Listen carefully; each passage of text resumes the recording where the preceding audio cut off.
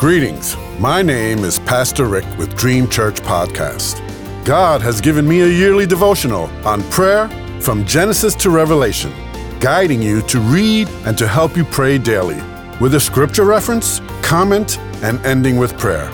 May you be encouraged and walk closer to God, and I invite you to walk with me through this journey. In Jesus' name, amen. Today's scripture reference is for October 1st.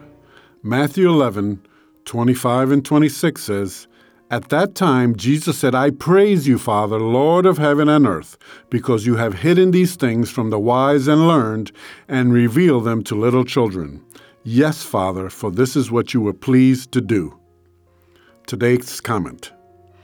Isn't it great that we don't have to get our act together to have God accept us? Jesus here is praying, talking, and communicating to the Heavenly Father. He's thanking Him for hiding the simple truths of the gospel from the wise and learned, and revealing them to little children. All believers are children of God. All born-again believers start out like a child, our slate wiped clean of our past, present, and future sins, so long as we live a life of confession, repentance, and conviction of sin. We not only believe in Christ for salvation, but we follow Him. In Matthew 18:3, Jesus said, "Unless you change and become like little children, you will never enter the kingdom of heaven." God takes us just the way we are, but He doesn't want to leave us that way. The Bible is full of examples. Jacob was a cheater. Peter had a temper. David had an affair. Noah got drunk. Jonah ran from God.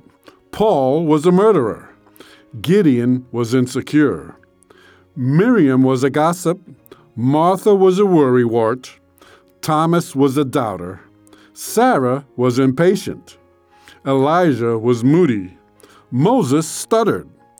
Abraham was very old. And Lazarus was dead. God doesn't call the qualified. He qualifies the called. Key words here are was and had. Be careful about accepting these bad attitudes and attributes in your life as normal, or saying, "This is the way God made me." Perfection is our goal and command of our Lord Jesus.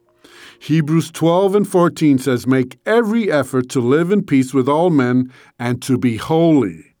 Without holiness, no one will see the Lord."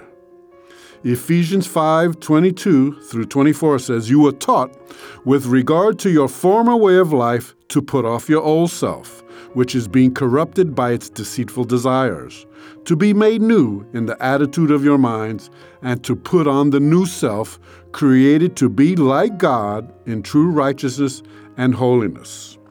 God will do His part if we do ours. 1 John 5:3 says, "His commands are not burdensome, for we can do all things through Christ who gives us the strength." Let us pray. Thank you, Lord, for the spirit of encouragement. Thank you, Lord, for words that inspire. For all Scripture is God-breathed and is useful for teaching, rebuking, correcting, and training in righteousness. Thank you that you equip me for every good work. Praise your holy name, Jesus. Amen.